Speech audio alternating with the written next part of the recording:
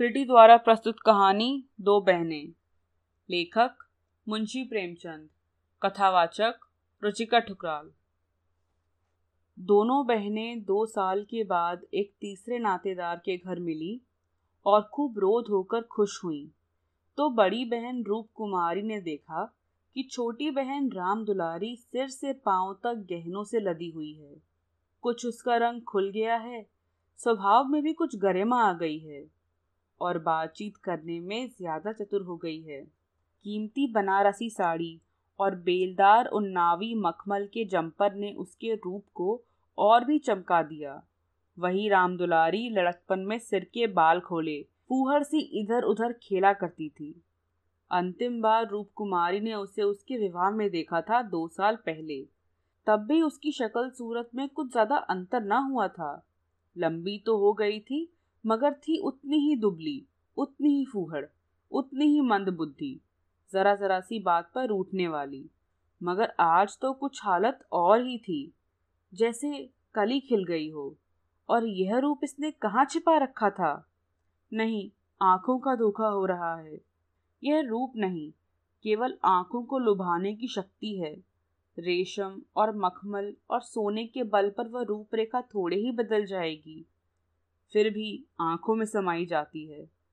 50 स्त्रियां जमा हैं, मगर ये आकर्षण, ये जादू और किसी में नहीं। कहीं आईना मिलता तो वह जरा अपनी सूरत भी देखती। घर से चलते समय उसने आईना देखा था। अपने रूप को चमकाने के लिए जितना सान चढ़ा सकती थी, उसने कुछ अधिक ही चढ़ाया था। लेकिन अब वह सूरत जैसे स्मृति से मिट गई है। उसकी धुंधली सी परछाई वह हृदय पट पर है। उसे फिर से देखने के लिए वह बेकरार हो रही है। वह अब तुलनात्मक दृष्टि से देखेगी। राम दुलारी में यह आकर्षण कहाँ से आया, इस रहस्य का पता लगाएगी। यों उसके पास मेकअप की सामग्रियों के साथ एक छोटा सा आईना भी है, लेकिन भीड़ भाड़ में वह आईना देखने या बनाव श्रृंगार करने की आदी नहीं है। यह औरतें दिल में न जाने क्या समझें, मगर यहाँ कोई आईना तो होगा, ड्राइंग रूम में जरूर ही होगा। वह उठकर ड्राइंग रूम में गई और कद्दे आदम शीशे में अपनी सूरत देखी। वहां इस वक्त और कोई न था। मर्द बाहर सहन में थे, औरतें गाने बजाने में लगी हुई थी। उसने आलोचनात्मक दृष्टि से एक एक अंग को, अंगों के एक एक विन्यास को देखा। उसका अंग विन्यास, उसकी मुख छवि निष्कलंक है, मगर वह ताजगी, वह मादकता, वह माधुर्य नहीं है। हाँ, नहीं है। वह अपने को धोखे में नहीं डाल सकी। कारण क्या है? यही कि राम दुलारी आज खिली है और उसे खिले जमाना हो गया है। लेकिन इस ख्याल से उसका चित्त शांत नहीं होता। वह राम दुलारी से हेठी बनकर नहीं रह सकती। ये पुरुष भी कितने गावदी होते हैं, किसी में भी सच्चे सौंदर्य की परख नहीं। इन्हें तो जवानी और चंचलता और हाव भाव चाहिए। आंखें रख कर भी अंधे बनते हैं। भला इन बातों का आपसे क्या संबंध? ये तो उम्र के तमाशे हैं। असली रूप तो वह है जो समय की परवाह न करे। उसके कपड़ों में राम दुलारी को खड़ा कर दो, फिर देखो यह सारा जादू कहाँ उड़ जाता है। चुड़ैल सी नजर आएगी, मगर इन अंधों को कौन समझाए। मगर राम दुलारी के घर वाले तो इतने संपन्न ना थे। विवाह में जो जोड़े और गहने आए थे, वह तो बहुत ही निराशाजनक थे। खुशहाली का दूसरा कोई सामान भी न था। इसके ससुर एक रियासत के मुख्तराम थे और दूल्हा कॉलेज में पढ़ता था। इस 2 साल में कहाँ से यह हुस्न बरस गया? कौन जाने, गहने कहीं से मांग लाई हो, कपड़े भी मांगे के हो सकते हैं। कुछ औरतों को अपनी हैसियत बढ़ाकर दिखाने की लत होती है, तो वह स्वांग राम दुलारी को मुबारक रहे। मैं जैसी हूँ वैसी अच्छी हूँ। प्रदर्शन का यह रोग कितना बढ़ा जा रहा है। घर में रोटियों का ठिकाना नहीं है। मर्द 25-30 रुपए पर कलम घिस रहा है, लेकिन देवी जी घर से निकलेंगी तो इस तरह बन ठन कर मानो कहीं की राजकुमारी हैं। बिसातियों के और दर्जियों के तकाजे सहेंगी, बजाज के सामने हाथ जोड़ेंगी, शौहर की घुड़कियां खाएंगी, रोएंगी उठेंगी, मगर प्रदर्शन के उन्माद को नहीं रोकती। घर वाले भी सोचते होंगे कितनी छिछोरी तबीयत है इसकी, मगर यहाँ तो देवी जी ने बेहयाई पर कमर बांध ली है। कोई कितना ही हंसे, बेहया की बला दूर। उन्हें तो बस यही धुन सवार है कि जिधर से निकल जाएं उधर लोग हृदय पर हाथ रखकर रह जाएं। राम दुलारी ने जरूर किसी से गहने और जेवर मांग लिए, बेशर्म जो है। उसके चेहरे पर आत्मसम्मान की लाली दौड़ गई। ना सही उसके पास जेवर और कपड़े, उसे किसी के सामने लज्जित तो नहीं होना पड़ता, किसी से मुंह तो चुराना नहीं पड़ता। 1-1 लाख के तो उसके 2 लड़के हैं, भगवान उन्हें चिरायु करे, वह इसी में खुश है। खुद अच्छा पहन लेने और अच्छा खा लेने से तो जीवन का उद्देश्य पूरा नहीं हो जाता। उसके घर वाले गरीब हैं, पर उनकी इज्जत तो है, किसी का गला तो नहीं दबाते, किसी का शाप तो नहीं लेते। इस तरह अपने मन को ढाढ़स देकर वह फिर बरामदे में आई तो राम दुलारी ने जैसे उसे दया की आंखों से देखकर कहा, जीजा जी की कुछ तरक्की वरक्की हुई कि नहीं बहन, या अभी तक वही 75 रुपए पर कलम घिस रहे हैं? रूप कुमारी की देह में आग सी लग गई। ओफो रे दिमाग, मानो इसका पति लाठ ही तो है। अकड़कर बोली, तरक्की क्यों नहीं हुई? अब 100 के ग्रेड में हैं। आजकल यह भी गनीमत है, नहीं अच्छे अच्छे एमए पासों को देखती हूँ कि कोई टके को नहीं पूछता। तेरा शौहर तो अब बीए में होगा। राम दुलारी ने नाक सिकोड़कर कहा, उन्होंने तो पढ़ाना छोड़ दिया बहन, पढ़कर औकात खराब करना था और क्या। एक कंपनी में एजेंट हो गए हैं, अब 250 रुपए माहवर पाते हैं, कमीशन ऊपर से 5 रुपए रोज सफर खर्च के भी मिलते हैं। यह समझ लो कि 500 का औसत पड़ जाता है। 150 माहवर तो उनका निज का खर्च है बहन। ऊंचे ओहदे के लिए अच्छी हैसियत भी तो चाहिए। 350 बेदाग घर दे देते हैं, उसमें से 100 रुपए मुझे मिलते हैं। 250 में घर का खर्च खुशमौली से चल जाता है। एमए पास करके क्या करते? रूप कुमारी इस कथन को शेख चिल्ली की दास्तान से ज्यादा महत्व नहीं देना चाहती, मगर राम दुलारी के लहजे में इतना विश्वास है कि वह अपनी निम्न चेतना में उससे प्रभावित हो रही है और उसके मुख पर पराजय की खिन्नता साफ झलक रही है। मगर यदि उसे बिल्कुल पागल नहीं हो जाना है तो इस ज्वाला को हृदय से निकाल देना पड़ेगा। जिरह करके अपने मन को विश्वास दिलाना पड़ेगा कि इसके काव्य में 1/4 से ज्यादा सत्य नहीं है।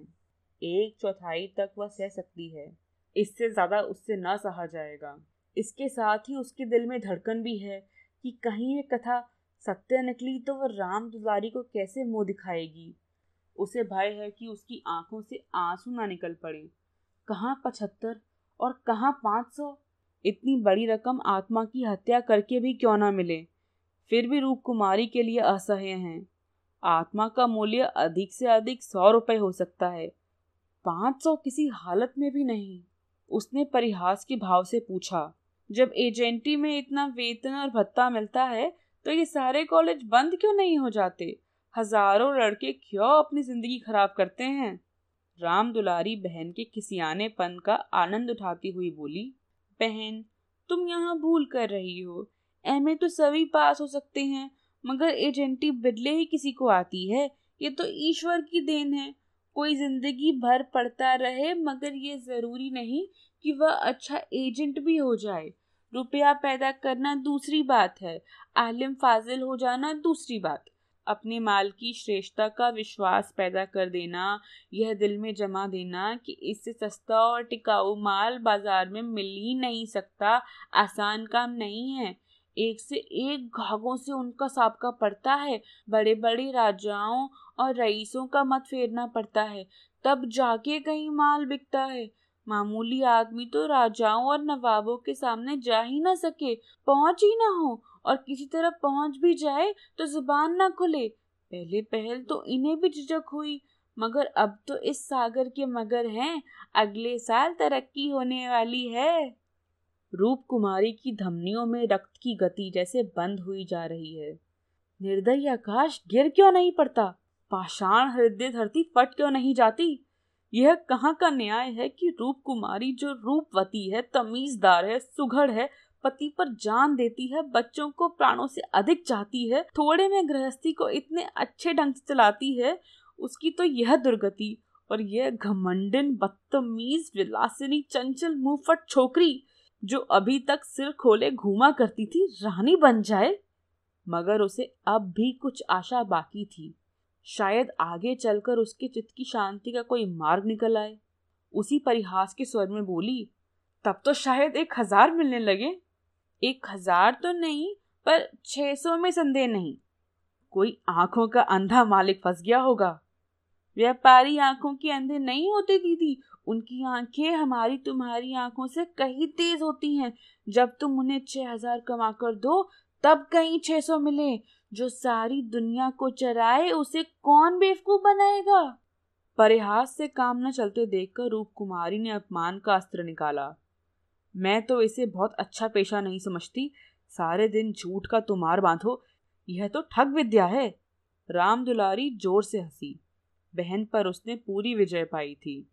इस तरह तो जितने वकील बैरिस्टर हैं सभी ठग विद्या करते हैं। अपने मुवक्किल के फायदे के लिए उन्हें क्या नहीं करना पड़ता, झूठी शहादतें तक बनानी पड़ती हैं। मगर उन्हीं वकीलों और बैरिस्टरों को हम अपना लीडर कहते हैं, उन्हें अपनी कौमी सभाओं का प्रधान बनाते हैं, उनकी गाड़ियां खींचते हैं, उन पर फूल और अशर्फियों की वर्षा करते हैं, उनके नाम से सड़कें, प्रतिमाएं और संस्थाएं बनाते हैं। आजकल दुनिया पैसा देखती है। आजकल ही क्यों, हमेशा से धन की यही महिमा रही है। पैसा कैसे आए यह कोई नहीं देखता। जो पैसे वाला है उसी की पूजा होती है। जो अभागे हैं, अयोग्य हैं या भीरू हैं, वे आत्मा और सदाचार की दुहाई देकर अपने आंसू पोंछते हैं। नहीं, आत्मा को कौन पूछता है? रूप कुमारी खामोश हो गई। अब उसे ये सत्य उसकी सारी वेदनाओं के साथ स्वीकार करना पड़ेगा कि राम दुलारी उससे ज्यादा भाग्यवान है। इससे अब त्राण नहीं। परिहास या अनादर से वह अपनी तंगदिली का प्रमाण देने के सिवा और क्या पाएगी। उसे किसी बहाने से राम दुलारी के घर जाकर असलियत की छानबीन करनी पड़ेगी। अगर राम दुलारी वास्तव में लक्ष्मी का वरदान पा गई है तो रूप कुमारी अपनी किस्मत ठोंक कर बैठ रहेगी। समझ लेगी कि दुनिया में कहीं न्याय नहीं है, कहीं ईमानदारी की पूछ नहीं है। मगर क्या सचमुच उसे इस विचार से संतोष होगा? यहाँ कौन ईमानदार है? वही जिसे बेईमानी करने का अवसर नहीं है और ना इतनी बुद्धि या मनोबल है कि वह अवसर पैदा कर ले। उसके पति 75 रुपए पाते हैं, पर क्या 10-20 रुपए और ऊपर से मिल जाएं तो वह खुश होकर ना ले लेंगे? उनकी ईमानदारी और सत्यवादिता उसी समय तक है जब तक अवसर नहीं मिलता। जिस दिन मौका मिलेगा सारी सत्यवादिता धरी रह जाएगी। और क्या रूप कुमारी में इतना नैतिक बल है कि वह अपने पति को हराम का माल हजम करने से रोक दे? रोकना तो दूर की बात है, वह प्रसन्न होगी, शायद पतिदेव की पीठ ठोकेगी। अभी उनके दफ्तर के समय वह मन मारे बैठी रहती है, तब वह द्वार पर खड़ी होकर उनकी बाट जोहेगी और जो ही वह घर में आएंगे उनकी जेबों की तलाशी लेगी। आंगन में गाना बजाना हो रहा था। राम दुलारी उमंग के साथ गा रही थी और रूप कुमारी वही बरामदे में उदास बैठी हुई थी। न जाने क्यों उसके सिर में दर्द होने लगा था। कोई गाए कोई नाचे, उससे प्रयोजन नहीं। वह तो अभागिन है, रोने के लिए ही पैदा हुई है। 9 बजे रात को मेहमान रुखसत होने लगे। रूप कुमारी भी उठी, इक्का मंगवाने जा रही थी कि राम दुलारी ने कहा, इक्का मंगाकर क्या करोगी बहन? मुझे लेने के लिए कार आती होगी। चलो 2-4 दिन रहो मेरे यहाँ, फिर चली जाना। मैं जीजाजी को कहला भेजूंगी, तुम्हारा इंतजार ना करें। रूप कुमारी का यह अंतिम अस्त्र भी बेकार हो गया। राम दुलारी के घर जाकर हालचाल की टोह लेने की इच्छा गायब हो गई। वह अब अपने घर जाएगी और मुंह ढांपकर पड़ी रहेगी। इन फटे हालों क्यों किसी के घर जाए? बोली, नहीं अभी तो मुझे फुर्सत नहीं है, बच्चे घबरा रहे होंगे, फिर कभी आऊंगी। क्या रात भर भी न ठहरोगी? नहीं। अच्छा बताओ कब आओगी, मैं सवारी भेज दूंगी। मैं खुद कहला भेजूंगी। तुम्हें याद न रहेगी, साल भर हो गया, भूल कर भी याद ना किया। मैं इसी इंतजार में थी कि दीदी बुलावें तो चलूं। एक ही शहर में रहते हैं, फिर भी इतनी दूर की साल भर गुजर जाए और मुलाकात तक ना हो। रूप कुमारी इसके सिवा और क्या कहे कि घर के कामों से छुट्टी ही नहीं मिलती। कई बार उसने इरादा किया कि दुलारी को बुलाए, मगर अवसर ही ना मिला। सहसा राम दुलारी के पति मिस्टर गुरु सेवक ने आकर बड़ी साली को सलाम किया। बिल्कुल अंग्रेजी सजधज, मुंह में चुरुट, कलाई पर सोने की घड़ी, आंखों पर सुनहरी ऐनक, जैसे कोई सिविलियन हो। चेहरे से जेहानत और शराफत बरस रही थी। वह इतना रूपवान और सजीला है, रूप कुमारी को अनुमान न था। कपड़े जैसे उसकी देह पर खिल रहे थे। आशीर्वाद देकर बोली, आज यहाँ न आती तो मुझसे क्यों मुलाकात होती। गुरु सेवक ने हंसकर कहा, यह उल्टी शिकायत क्यों ना हो, कभी आपने बुलाया और मैं न गया। मैं नहीं जानती कि तुम अपने को मेहमान समझते हो, वह भी तो तुम्हारा ही घर है। राम दुलारी देख रही थी कि मन में उससे ईर्ष्या रखते हुए भी वह कितनी वाणी मधुर, कितनी स्निग्ध, कितनी अनुग्रह प्रार्थनी होती जा रही है। गुरु सेवक ने उदार मन से कहा, हाँ अब मान गया भाभी साहब, बेशक मेरी गलती है। इस दृष्टि से मैंने कभी विचार नहीं किया था, मगर आज तो मेरे घर रहिए। नहीं, आज बिल्कुल अवकाश नहीं है, फिर कभी आऊंगी, लड़के घबरा रहे होंगे। राम दुलारी बोली, मैं कितना कह के हार गई, मानती ही नहीं। दोनों बहनें कार की पिछली सीट पर बैठी। गुरु सेवक ड्राइव करता हुआ चला। जरा देर में उसका मकान आ गया। राम दुलारी उससे गले मिलकर अंदर चली गई। गुरु सेवक ने कार बढ़ाई। रूप कुमारी ने उड़ती हुई निगाह से राम दुलारी का मकान देखा और वह ठोस सत्य एक शलाका की भांति उसके कलेजे में चुभ गया। कुछ दूर चलकर गुरु सेवक बोला, भाभी मैंने तो अपने लिए अच्छा रास्ता निकाल लिया, अगर 2-4 साल इसी तरह काम चलता रहा तो आदमी बन जाऊंगा। रूप कुमारी ने सहानुभूति के साथ कहा, राम दुलारी ने मुझसे बताया था, भगवान करे जहां रहो खुश रहो, मगर जरा हाथ पैर संभाल कर रखना। मैं मालिक की आंख बचाकर एक पैसा भी लेना पाप समझता हूँ भाभी। दौलत का मजा तो तभी है कि ईमान सलामत रहे। ईमान खोकर पैसे मिले तो क्या। मैं ऐसी दौलत को त्याज्य समझता हूँ, और आंख किसकी बचाऊं, सब सियाह सफेद तो मेरे हाथ में है। मालिक तो रहा नहीं, केवल उसकी बेवा है। उसने सब कुछ मेरे हाथ में छोड़ रखा है। मैंने उसका कारोबार संभालना लिया होता तो सब कुछ चौपट हो जाता। मेरे सामने तो मालिक सिर्फ 3 महीने जिंदा रहे, मगर आदमी को परखना खूब जानते थे। मुझे 100 रुपए पर रखा और 1 महीने में 200 रुपए कर दिया। आप लोगों की दुआ से पहले ही महीने में मैंने 12,000 का काम किया। काम क्या करना पड़ता है? रूप कुमारी ने बिना किसी उद्देश्य के पूछा। वही मशीनों की एजेंटी, तरह तरह की मशीनें मंगाना और बेचना, ठंडा जवाब था। रूप कुमारी का मनहूस घर आ गया। द्वार पर एक लालटेन टिमटिमा रही थी। उसके पति उमानाथ द्वार पर टहल रहे थे, मगर रूप कुमारी ने गुरु सेवक से उतरने के लिए आग्रह नहीं किया।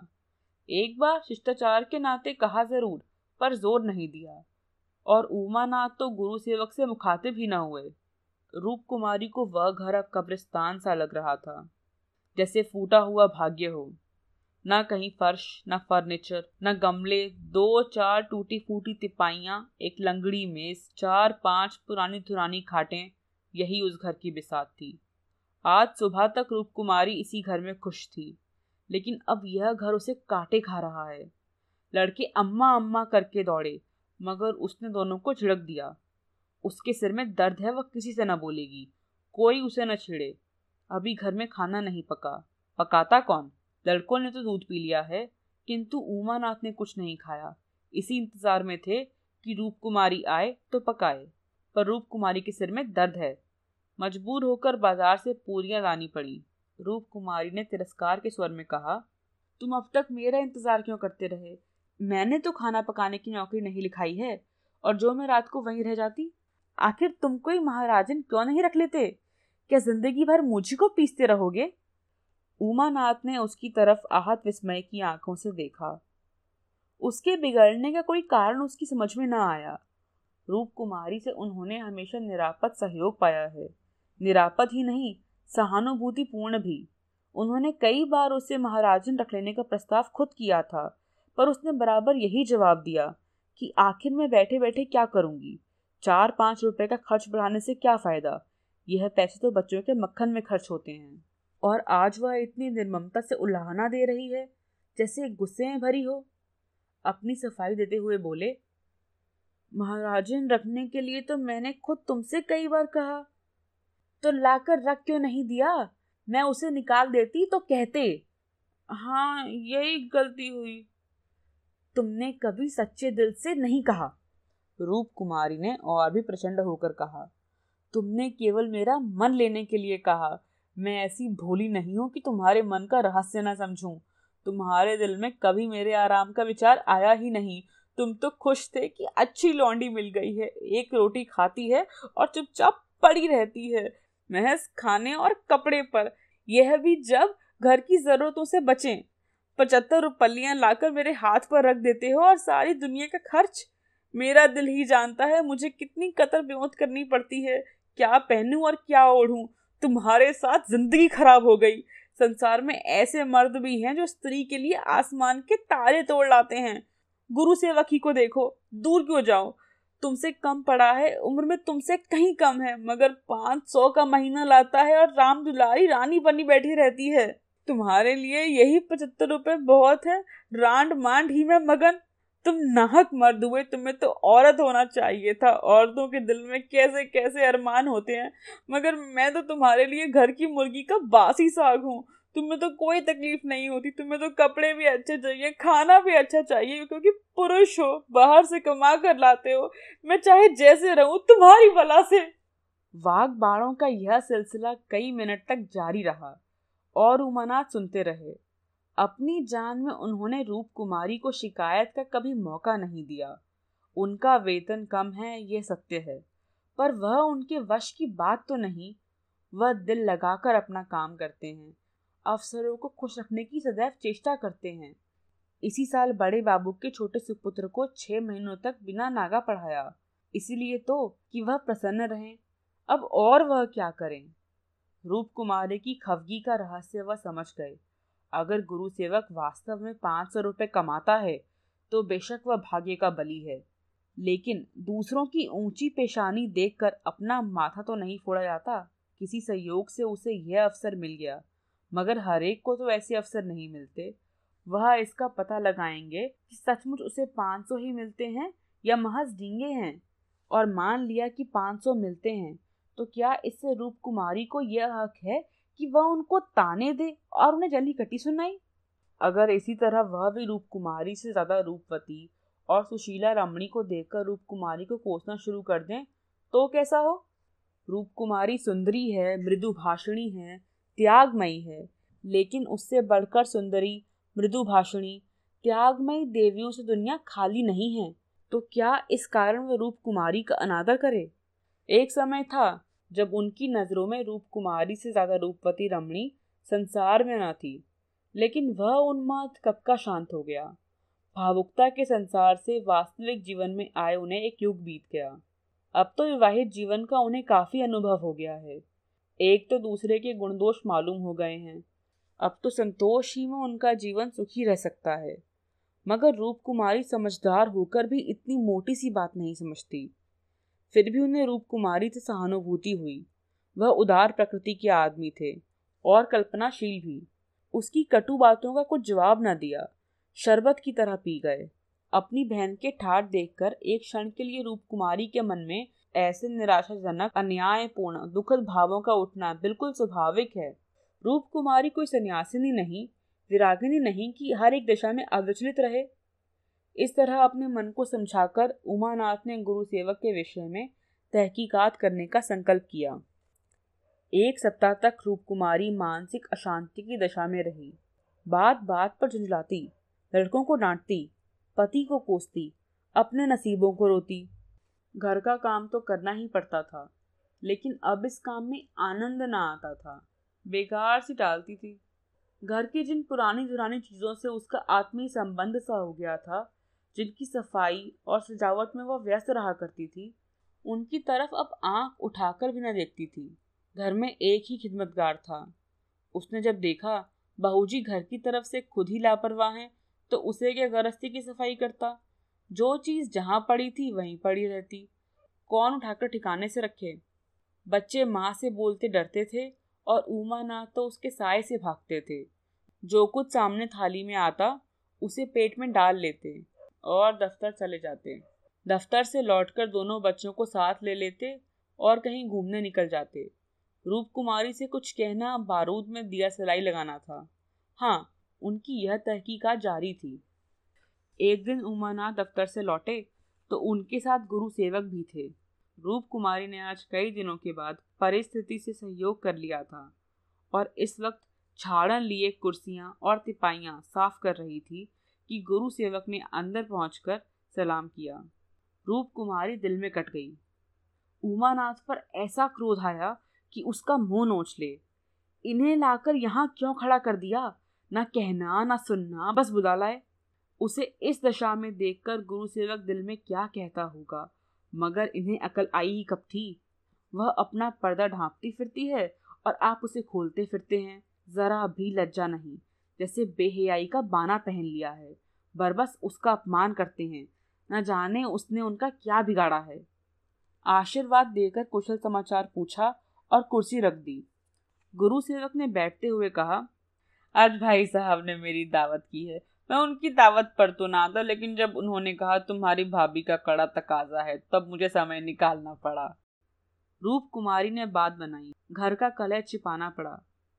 तुमसे उस दिन कुछ बातचीत न हो पाई, जी लगा हुआ था।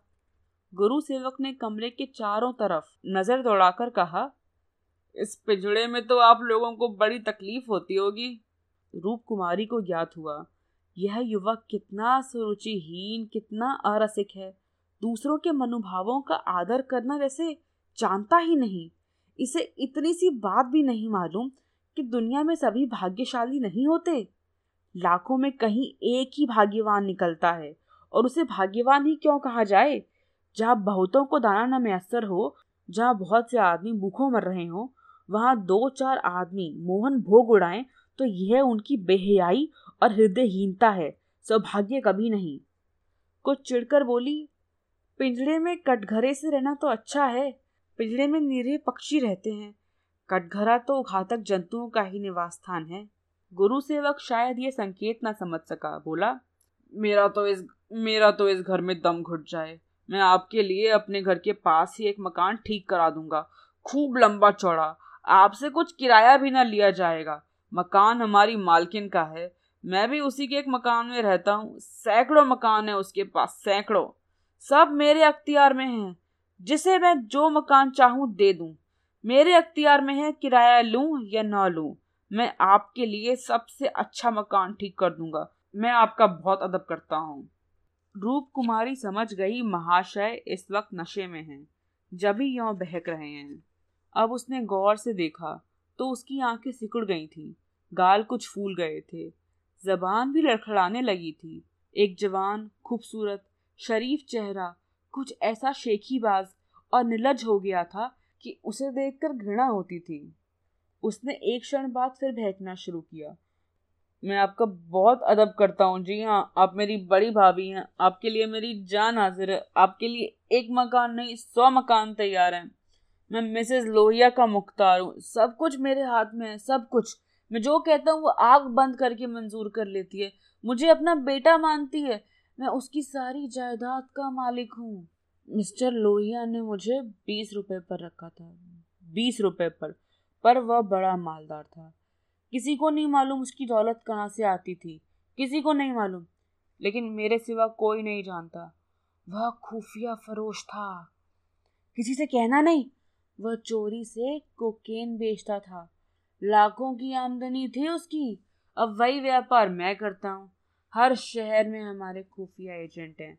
मिस्टर लोहिया ने मुझे इस फन में उस्ताद बना दिया। जी हाँ, मजाल नहीं कि कोई मुझे गिरफ्तार कर ले।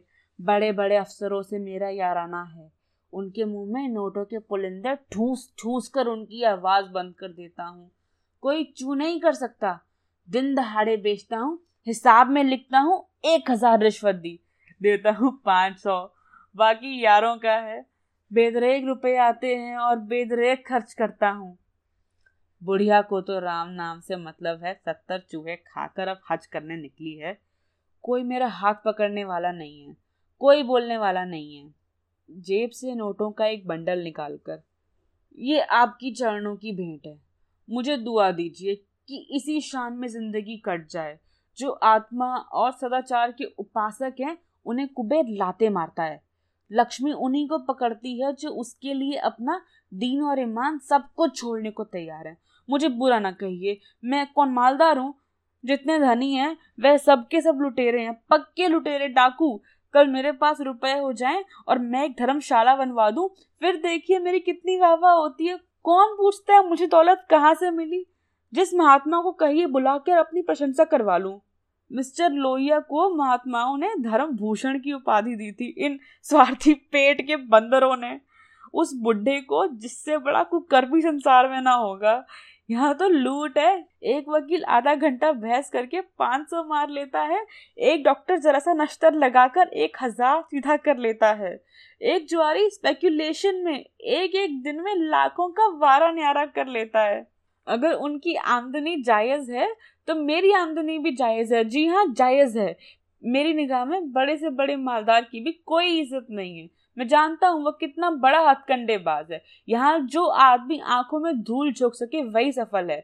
गरीबों को लूट कर मालदार हो जाना समाज की पुरानी परिपाटी है। मैं भी वही करता हूँ जो दूसरे करते हैं। जीवन का उद्देश्य है ऐसा करना।